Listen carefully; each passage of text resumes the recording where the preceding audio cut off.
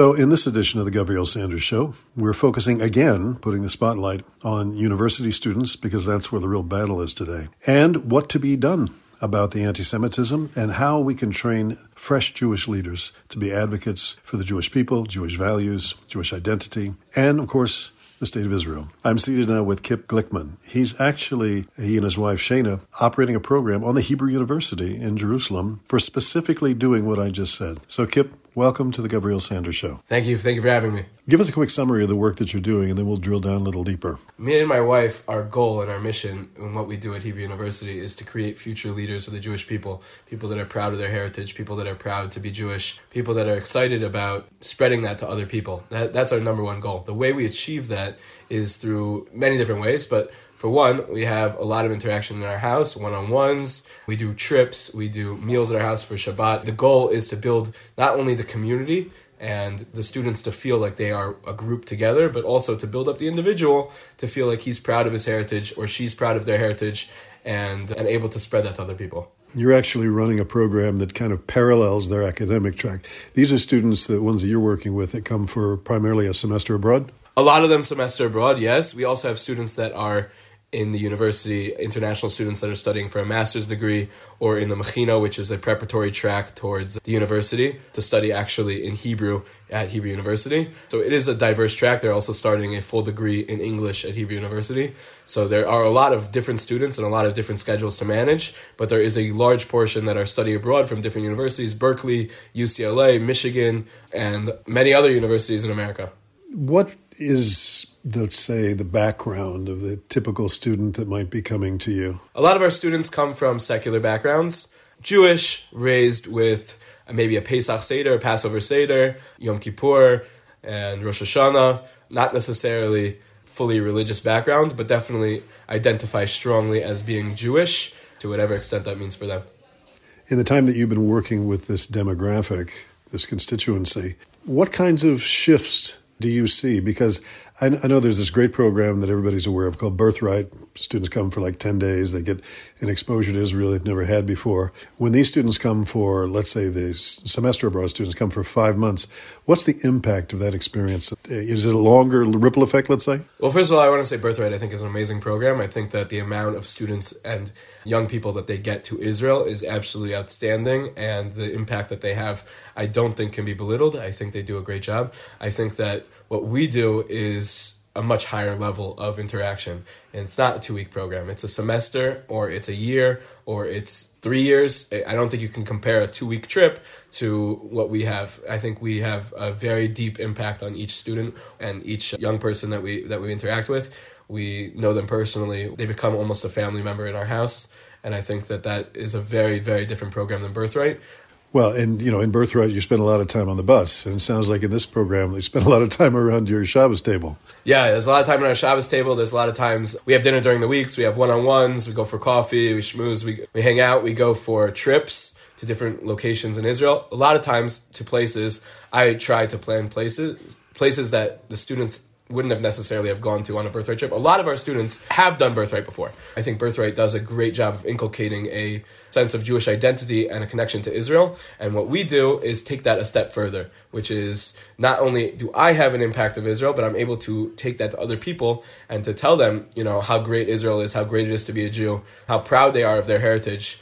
And I think that's what makes our program very special. Well, I know there's a very positive working relationship between your Thrive Study Abroad program and Jewish Year Abroad and Birthright itself. Now, if I'm correct, I think I am, there are a number of students who've gone through your program, then gone back to finish their degree, their BA, whatever, or even MA, but have actually made Aliyah or come back to serve in the IDF. Yeah, a lot of our students have come back. A lot of our students have moved to Israel. The program has been going on for 10 years, so I've only been a part of it for 2 years. But in the alumni department for the last 10 years, there are many, many students that have decided to make Aliyah. Many students have decided to join the IDF. That's something we're very proud of. You're not only in touch with the students that you have here. I understand you do a yeoman's work, a yeoman's effort of keeping in touch with students that have been here before, your alumni. How are those alumni that you're aware of dealing with the rising waves of anti-Semitism on campuses today in North America? I think it's a very, very, very difficult problem that they're facing. A student who hadn't gone on a program like ours feels isolated, feels alone. You know, there's Chabad on campus, there's Hillel on campus.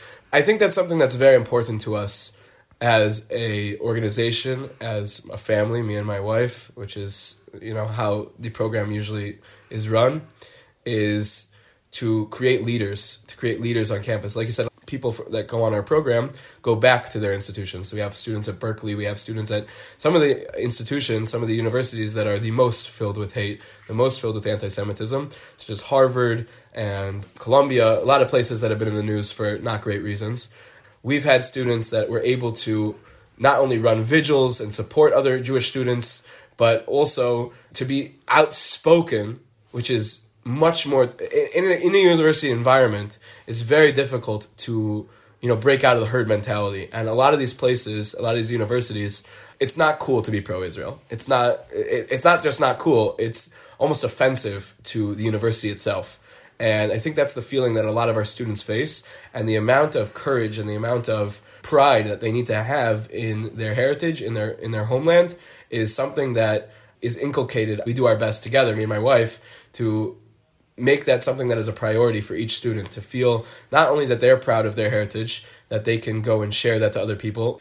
The adaptation to the anti-Semitism campus for a lot of students is just staying above water. I think in the beginning of the war, there were a lot of students that were, you know, proudly Jewish, that they knew that their other classmates were making comments. We had one student that in the beginning of the war, there was a falsified report that Israel had bombed a hospital with people inside of it. And it ended up being that it was the Islamic Jihad that had bombed the hospital. And for an entire day, one of our students, by many of his classmates, was called a hospital bomber.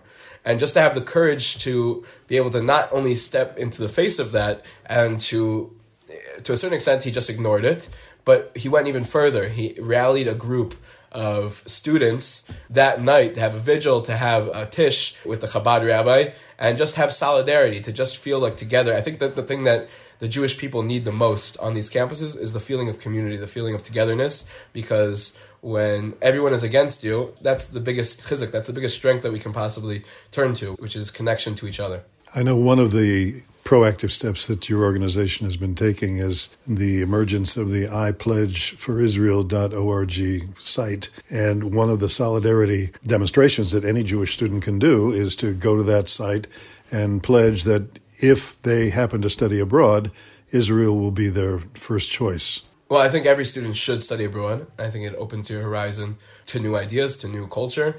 And if you're a Jewish student, I think that Israel is the only destination that you should be considering studying abroad, especially if you haven't been before, or even if you've been on a birthright. Like I said, this is an immersive experience. Birthright is 2 weeks of amazing immersion, but we're talking about a semester. We're talking about something that could change your life. Just to have a connection with Israel, to have a connection with your heritage, to be able to feel confident about people who are questioning what is Israel doing. Forget about Israel, Jew hatred, which has risen separate from the anti-Zionism, has turned into, in a lot of ways, horrible anti-Semitism. To feel close to your people, to feel close to people who think like you, or even don't think like you, is something that you can't compare.